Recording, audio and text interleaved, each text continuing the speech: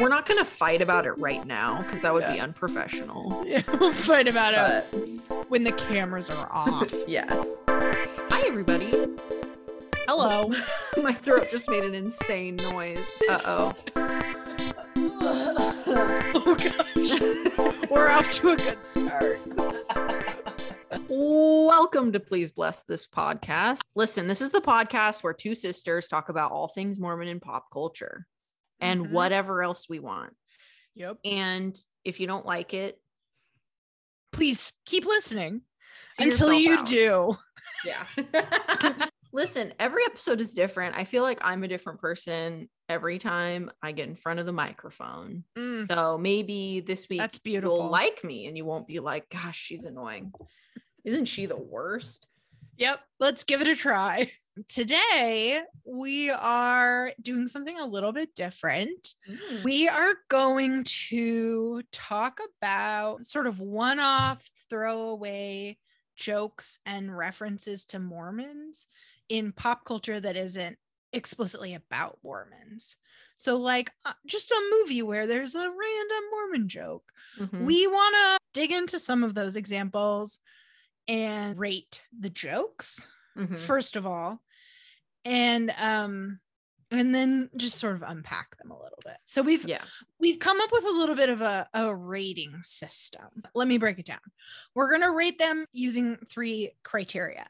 First, how funny they are. Second, how accurate they are.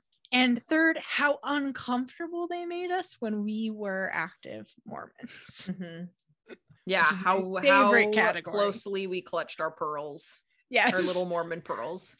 Just how much anxiety we felt about the damage control we were going to have to do with our friends. Yeah, how high our heart rate went up. Yes. Like as soon as we heard it. So today we're just going to focus on a couple, but we feel like this could be a recurring segment that we do.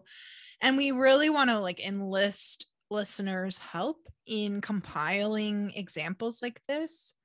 Because there are so many, but there's not a great place to go. There's not like a database of these examples that we can turn to. And we want to be the database. Yes. So let's become the database. Yeah. It's always been my dream to be a database. Yes. We'll kick it off in this episode with a couple of examples, but if you have some that you want to have rated on our objective and scientific and important scale, then you should send them to us at pleaseblesspod@gmail.com. Please do. Where should we begin? Let's talk about 2 weeks notice. A great film, an important film. That's a really important film. Yeah. I think that everything Hugh Grant's done has been of the utmost importance. Big Hugh Grant fan. I loved him in Paddington 2. Oh, Elisa, you're speaking my language. I think Paddington 2 is the pinnacle of his career. Yeah. He's my prime minister at the end of the day. He's my prime minister. I also have seen him on Watch What Happens Live with Andy Cohen, where he's asked questions about co-stars he's had. Questions that like another person would be like, I'm not willing to answer that. And he just answers. Like Andy Cohen was like, what do you think of Renee Zellweger? And he was like, oh, she's nuts. She's out to lunch. She's baddie. Love. And I was like, oh, wow, he is not holding back. But when he was asked about Sandra Bullock, first of all, he called her Sandy, which I love. Wow. Second of all, he sang her praises. He just thinks so highly of her. Yeah, I mean, if he's the prime minister, she's the Secretary of State. Ooh, no, I accept that. That. Or she's like the governor of like, I don't know, somewhere kind of trashy but hot. Like, you know, Oklahoma. I don't know. Gosh. Sorry. We're off the rails. Okay, so let's talk about the Mormon joke in 2 weeks notice. You blink and you miss it. But I, in 2002, was mortified. When I left the theater, it was the only thing I remembered. So Sandra Bullock's character is angry at Hugh Grant's character because he invites a woman to an event that they have been planning to go to together. Ugh. And she's complaining about this to a friend, and the friend says to Sandra Bullock, like, well, he invited you too. Like, it's not a big deal. And Sandra Bullock says, how many women do you think a man should take to dinner? Maybe in Utah. That's the whole joke. Wow. Like a knife straight to the heart. Yes. The word Mormon is not used, but No. I knew what it was about. We all know. Polygamy, the lowest hanging I fruit. know. Can they come up with something else? There are so many reasons to make fun of Mormons. Yes. And we're always just hammering away at polygamy, which is, if you can have a sense of humor about it, it's pretty funny. It's definitely one of the things to make fun of. Yes. But it's not all there is. And what we found in our research for today's episode, it shows up an awful lot. It really takes up a lot of space. Comedy writers, step up. Yeah, do better. Yeah. Okay, so let's rate this joke. How many women do you think a man should take to dinner? Maybe in Utah. Okay. On a scale of 1 to 10, how funny? I don't really think it's funny. It's like a 2 or 3, Yeah. I'm right there with you. I actually think it feels like a first draft of that joke. Mm-hmm. Sure, make an allusion to polygamy there. Fine. But do it better than this. How many women do you think a man should take to dinner? Maybe in Utah? Maybe. And like the delivery just isn't very There's funny. Not like a rhythm or a pizzazz to it. No pizzazz. Back to the writer's room with that one. Please. Yes. I wonder if she improvised that line. Maybe we'll have to invite her on the podcast and ask one day. Scale of 1 to 10, how accurate is this joke? I mean, whatever. It's medium accurate. Mm-hmm. Plenty 4 of polygamists in Utah. Yeah. Yeah. It's not accurate. Yeah. Yeah. If we're gonna make a joke about a guy seeing multiple women at once, Utah. I guess Utah's probably where it's happening. So, a 5. Sure. Although they're probably not going out to dinner because it's, no. There's a stigma around it. You kind of keep that under wraps, but whatever. 5. Okay. Being generous. In 2002, how uncomfortable did this joke make you? I mean, I don't recall, but I can imagine. Mm-hmm. I can imagine that I would have had a little Mormon chip on my shoulder about this. Mm-hmm. There was always an internal conflict, because as a Mormon, you want to have a sense of humor about being a Mormon, because it's how you get through without being super bullied by everybody. Yes. You have to be able to laugh at yourself to get by in the world. Yeah. But then you're also fighting that urge to be like, well, actually, that it would not be completely accurate, because Mormons don't actually practice polygamy. Like, I don't know if you know this. Right. And they haven't for like more than 100 years. Yeah. Get your facts straight, Sandra Bullock. Yeah. I'm never seeing another Sandra Bullock film again. I mean, I would have never said that. Oh, God bless her. It never came to that. No. Yeah. I mean, on a scale of 1 to 10, this was a 10 for me.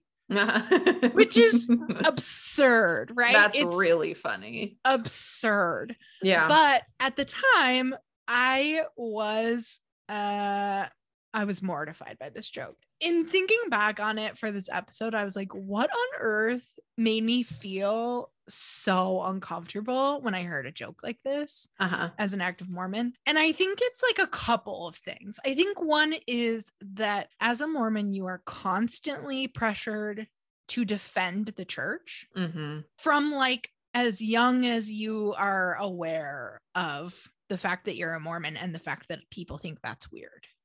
Right. Immediately, even as we're talking about this, I'm thinking about like primary songs we sang that like indoctrinated us into this. Like, I belong to the Church of Jesus Christ of Latter-day Saints. I know.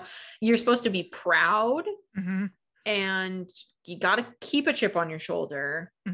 Keep yourself on your toes. Because everybody else is hearing the joke about Mormons in the movie. So if you don't speak up and correct the falsehoods, these people are going to be walking away with, wow, the front of their mind is going to be that one joke about Mormons. Yes. And they're going to walk away with all these misconceptions. And if you don't take the opportunity to correct it in the moment, you have failed in your duty as a Latter-day Saint. Yeah. And not only is it the pressure to defend the church, but the pressure to convert people to the church. Yeah. I mean, that is the end goal of the defense. It's not just like, no, I'm normal and I want you to know that I'm, not what this is portraying me as. It's, I need you to know that the church is a church you could join. Right. And that you should like, join. I am not this is wrong, but I am different.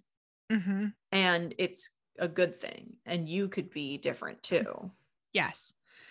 In retrospect, that is an insane kind of pressure to put on little kids. Yeah.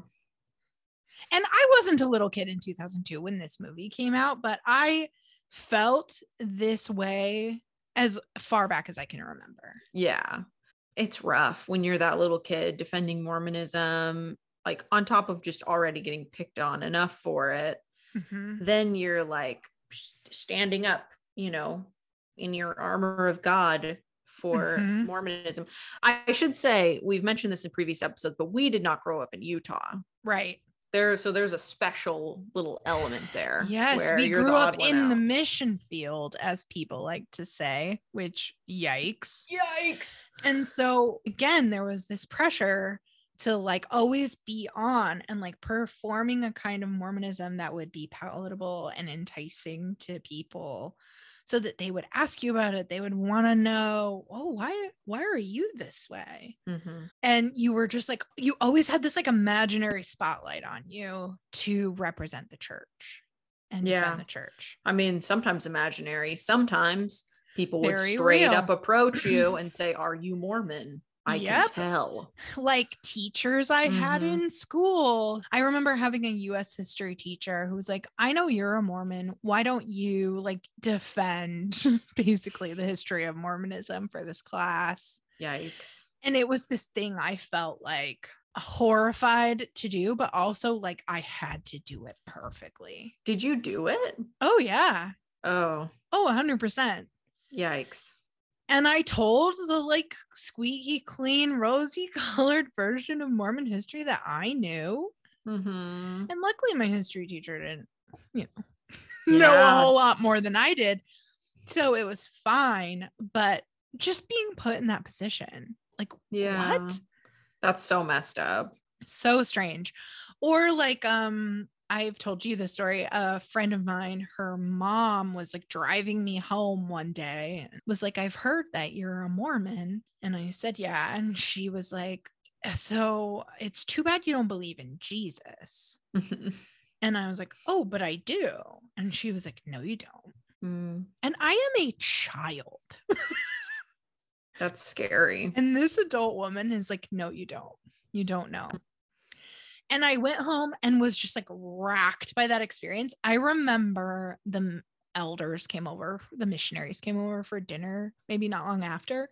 And I told them about that. And they gave me a pamphlet about like Jesus. And I gave it to her. Wow. I was a child. That's crazy. You should not have been doing something like that. And I gave this adult woman a pamphlet to be like, no, see, we do believe in Jesus. Here's what my church teaches. Like, come to me with your questions. I'm happy my gosh. To. I mean, what? And she's so like, okay, child. Yes. Yeah. I have no idea what she thought. We never spoke of it again. Wow. But just the fact that I felt compelled to do that is just evidence to me that I was under a lot of fucking pressure. Yeah. I remember it coming at me from left and right pretty much all throughout my life. People love to say crazy stuff about Mormons to you. I think it's because Mormons are a little bit defensive. So it's like easy target for kind of crazy people to be like, I'm going to engage this child and see what they can come up with, you know? Oh, yeah. Because I'm crazy. And I know that this will be fun or whatever. I know I can win an argument with a small child, so how about I go ahead and engage them in one? And like nothing this child can say will change my mind. You know, just like if I were to go talk to some Mormon child, they're not going to talk me back into being Mormon.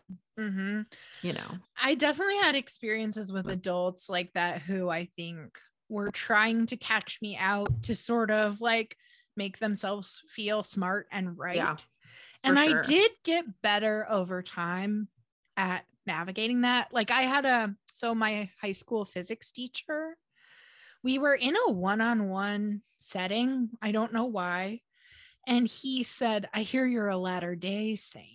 Just like that exact inflection. Whoa. And I could feel it, you know, like you feel it coming. Like, here we go. This person has an opinion. He said, "I'm sure you come from a good family, but I'll pray for you." Okay. And I said, "I'm pretty sure you're not supposed to say that to me." And he immediately looked sort of freaked out. Yeah. Like, good. Oh, this person is not gonna just let me talk to her this way. Yeah. In this weird one-on-one setting with our power dynamic. Yeah, and that's totally inappropriate. After that, like a couple of things happened that showed me he knew he had overstepped and he was trying to like make sure I didn't turn him in or something. So there was a contest where we had to build bridges out of popsicle sticks. My best friend Andrea and I built our bridge and it was terrible. It was nonsense. It was the worst bridge in the class. And he chose it as one of like the 3 bridges from the school to go to this competition where we went to like downtown Seattle and our bridges had like weight put on them and the strongest bridge won. Our bridge collapsed immediately. Yeah. At the slightest touch. It was not a well-engineered bridge, but we were chosen, I think, because he knew he had messed up. Wow. He also created a policy where if you had a certain grade in the class, you didn't have to take the final. And because my bridge had been chosen to go to this contest, I was one of the only people in the class with a grade high enough not to take the final. And so during the final, I sat out in the hall and played Uno with my friend. Wow. And again, I was like, this is because he messed up and he knows it and he's worried I'm going to say something. Man, sometimes your life sounds like you were in a sitcom, you know, a really weird, tragic, awkward sitcom. Yeah. Well, kids, sometimes it pays to be Mormon. Sometimes it pays to be Mormon. Get out of that physics test. And I still don't know a thing about physics, proudly. Who needs it?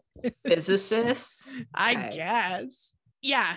10 out of 10 uncomfortable with that 2 weeks notice. For sure. Yeah, I would say that looking back. So I was a kid. I was 10 years old when that came out. I would have probably been about a 7. I would have been like, oh, but I don't think I would have dwelled on it. Good for you. I don't think it would have plagued me like it did you. Good for you, Katie. That's so healthy. Yeah, I could be healthy. Let's talk about Gilmore Girls. Let's talk about Gilmore Girls. So there are actually quite a few Mormon references in Gilmore Girls. Yeah. Amy Sherman Palladino did not want to leave us alone. No. She would not let up. She thinks Mormons are a pack of weirdos. Yeah, for sure. I think that comes through. So there are a few references we could talk about, but we wanted to focus on an episode where Mormons are really in the spotlight. And it's season 4, episode 10, The Nanny and the Professor. Let me provide a little context about where we are at this point in the series. It is Rory's freshman year at Yale. The Independence Inn that Lorelai manages has burned down. And she and Suki and Michelle are working on building the Dragonfly. Also, Suki has just had a baby. So they're having meetings at Suki's house.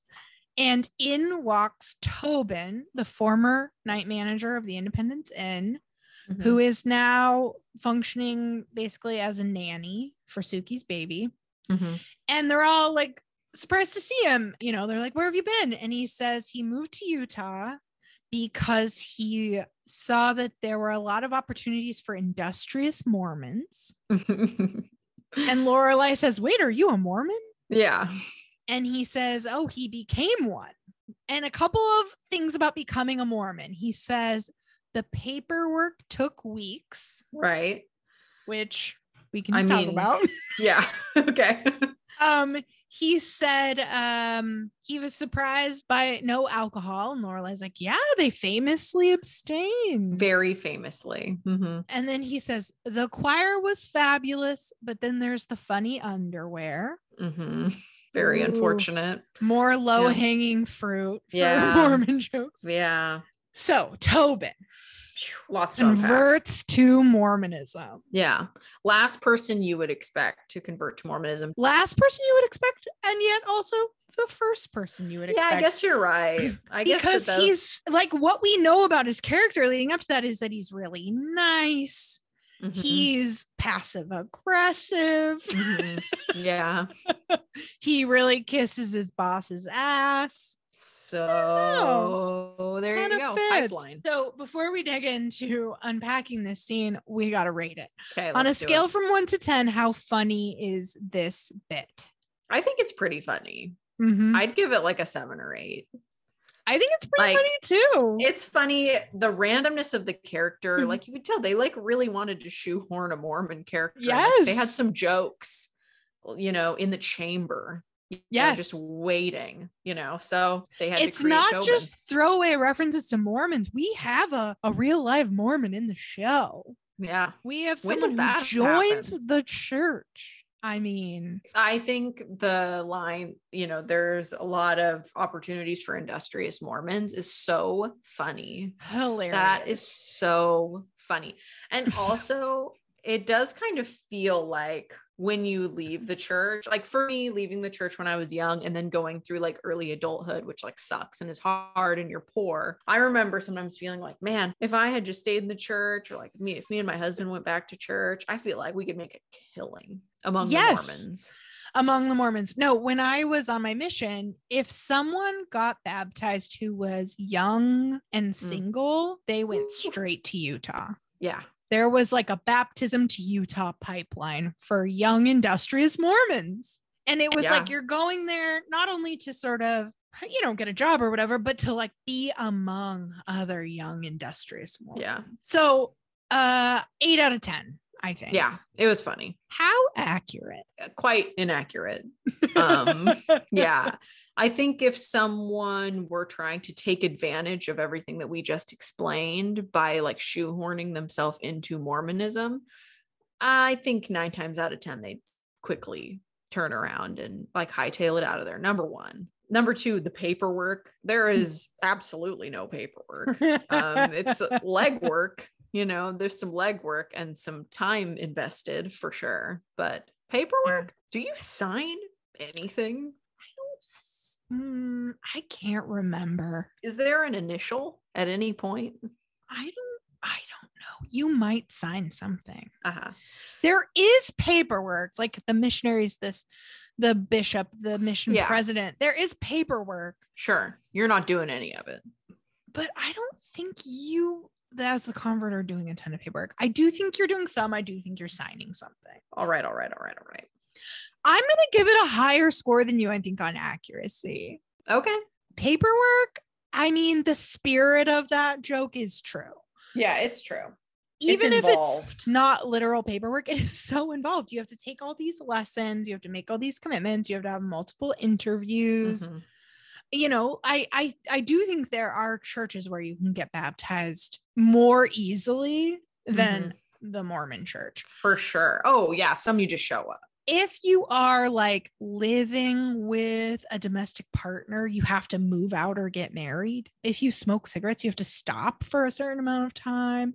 You know, there are these like prerequisites you have to hit that can be sort of substantial and can take kind of a long time. Right. Yeah. And like, let's assume that he was actively drinking alcohol when he moved to Utah. Yeah. That's a bump along the road. So the paperwork part is, I think it's funny, it's funny and pretty accurate. Yeah. The funny underwear, accurate. It's Yeah. real. There is some funny underwear going on if you get deep enough. The caveat there is you have to have been a member at least a year, right, to be in deep enough that you're going to the temple, receiving your endowment, wearing the underwear. So Tobin had not been through the temple. It hadn't been long enough. No. So I'm gonna say 6. All right. 6, 7. Elisa. Okay. That's okay. We'll talk about it later. That's not our official score. It's not our official score. It's not going in the database yet. We're not going to fight about it right now because that would be unprofessional. Yeah, we'll fight about it when the cameras are off. Yes. Okay. How uncomfortable did that joke make you as an active Mormon, or would that joke have the funny underwear? The funny underwear. That is a very taboo Mormon joke. Ooh. Mormons do not like those jokes. No, they do not. That is a turn off the TV right now moment. How dare you? Which those, it's funny. I think that you and I had different perspectives as kids because you were like more defensive and I was defensive of the church, but I also just like was mostly scared of mom and dad seeing me taking in that kind of content, So my mind immediately goes to like, oh my gosh, what if I had watched that scene with mom or dad in the room, and how would they have responded to it? Because that's really like all that my brain cared about. Sure. And they would have been so mad. Yeah. I mean, I know they've watched Gilmore Girls, so I wonder how do they feel? We should ask mom about it, because I think she's in the middle of a Gilmore Girls rewatch right now. Oh wow. We should be like, what season are you on? What episode are you on? Yeah, kind of tease it out. Yeah, because our parents are also the type who would just like kind of pretend it didn't happen at this point in time. Now that they're older, when they were younger, they had a lot more zeal. So what's your score on uncomfiness? I don't know. It's hard for me to say. It's hard to put myself in those shoes again, but probably pretty uncomfy. Probably a solid 7 again. I'm going to say 10. In a surprise to no one, it was a 10 for me. Oh gosh, man. I was a sensitive little Mormon, I guess. And it's not that I didn't recognize that it was funny. I did. And it's not that I didn't recognize that there were accuracies there. Like for sure. I was just so on the defensive about the church, especially at this point in time. This was about 2004, but I didn't watch it until right after my mission. That's when I first watched Gilmore Girls. So I'm at the height of defensiveness. Yeah, you're freshly traumatized. I have just spent a year and a half trying to convince people that they want to be Mormons. And that is a tough job. I'll tell you. It is a brutal work. And so, that's the mindset I'm in watching this. And I'm just like, how dare they characterize conversion to the church so flippantly when it's a thing that's hard and like an important choice and that makes people's lives better. And like, oh, this is so diminutive of the real experience. You were ready to fight. I was ready to fight. I was like, how dare you? Amy Sherman Palladino, let's go. And like, in retrospect, those feelings had way more to do with how deep I was in and how much I'd already devoted to this church. I needed it to be true. I needed it to be like a positive, normal path for people. Otherwise, what on earth was I doing? What had I been doing for the last year and a half? So I was defending myself too at that point. 10. It's a 10. I think I'm sensing a theme here. Yeah, I'm a little worried about it. One thing that it made me think about was kind of like we talked about earlier, how you're raised from a young age to defend the church, but also to like kind of obsessively think about how you can convert people to it. And jokes like this make fun of that effort. Yeah. in a way that really hurts. You know, you're a little Mormon kid. You're like, man, I wish that more people were like me. You know, I'm coming from a place of like being a 12 or 13, 14-year-old when I'm watching this. And I'm like, you know, sure would be nice to not be different, you know? Yes. Like, oh, that's how people see you. Okay. Yes. Sure. That's the thing. It's such an intense experience to feel like absolute devotion to an institution while also being like embarrassed by it. Yeah. And to feel like you have to defend it, but also you really would rather never talk about it and you wish people just didn't even know. Yeah. There's just so much turmoil in that space. Yeah. And I think that that's like where you and I took different paths. It's like, I just wanted to not identify with it anymore at a much younger age. I was like, I need to be independent of this or I am going to be so unhappy because it made me so unhappy. And I went all in, and it made me very unhappy. Yeah. All roads led to unhappy. Yeah. It was a tough time. So I was thinking about like experiences I had as a kid where I felt like I had to share the gospel and try to convert people that are like kind of unhinged. Okay, tell me. Because that's what Tobin makes me think of.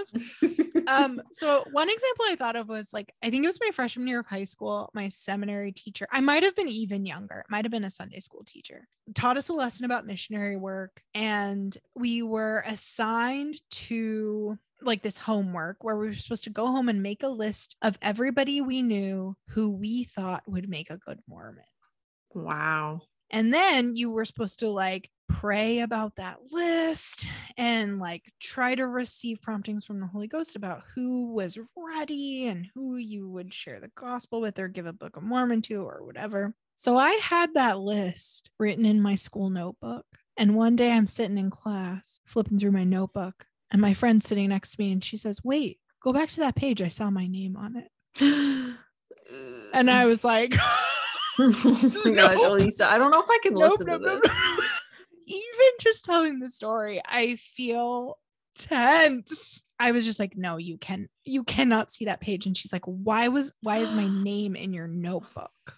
And I think I said I was just making a list of all my best friends. That's nice. Which is kind of cute, but she was like, okay, weirdo. Yeah. And honestly, we were not friends after that. Like she kept her distance from me. Yeah, it's a little bit weird. It was so weird. Oh, Elisa, are you sure your life wasn't like a coming of age 90s sitcom? It was mortifying. Therefore, when I see Tobin, it's a 10. The mortification is already in me. Yeah, you're primed. It's in my bones. The other example I was thinking of was I was a ward missionary. That was like my calling when I was at BYU.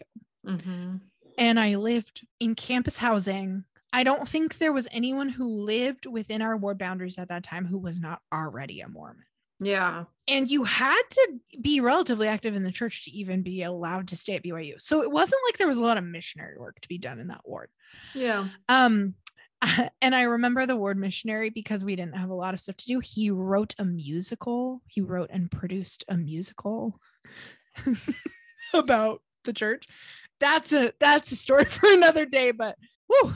Anyway, because I was a ward missionary and I needed to take my calling seriously, I talked to the ward mission president about like, well, what do we do to share the gospel when we're in this BYU ward? And he said, you carry pass along cards with you everywhere you go. Pass along cards are like, you give them to somebody and it has like a website they can go to get a free Book of Mormon or something. Yeah. He's like, you carry pass along cards every time you leave campus and you give one away anytime you set foot off campus. Okay. So I was like, I am like embarrassed to even say this. I'm like worried about the internet coming for me for this. But it's just the truth. We were like leaving pass along cards as tips at restaurants. Stop.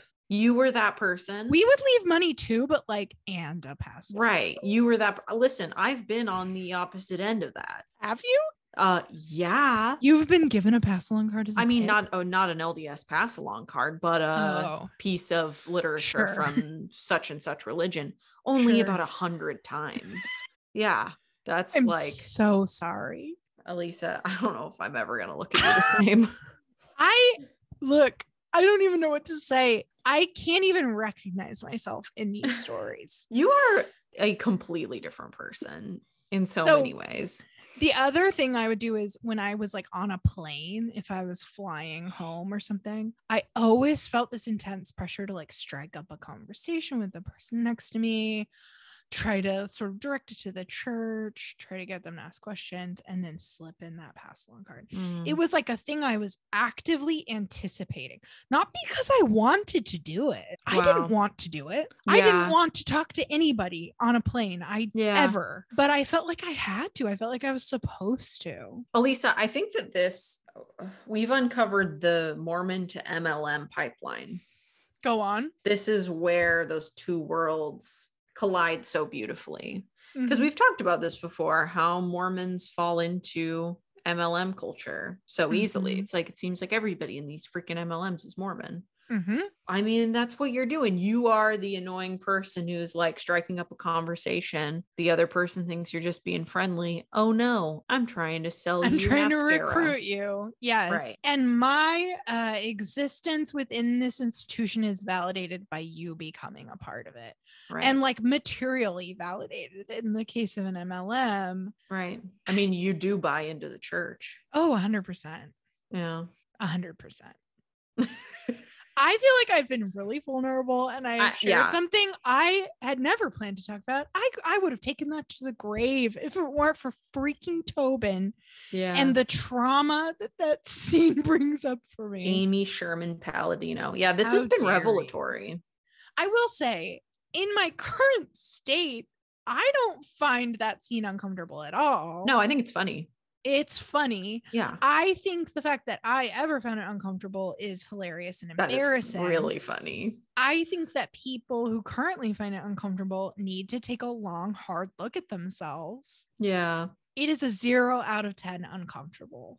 No, yeah. Come on, people. Get real. You know, this conversation has been really beautiful for our relationship. I can see why you and I had, I don't want to say difficulties when we were younger, because our relationship has always been good, fine to great. Yeah. I would say good to great. Yeah. Well, I mean, I feel like there were some times when you were in college where we didn't really interact. Sure. Other than on holidays. That's fair. Which is not the case now. Now we pretty much are in constant communicado. This is interesting. This is healing some wounds between us, I think, for me. And of course there was distance. I mean, there was physical distance between us because I lived in a different state. But there was also this distance because I was so deep in this culture. I was at BYU. You were feeling more and more distant from it. I was sensing your distance from it and thinking about you in terms of how do I keep her in?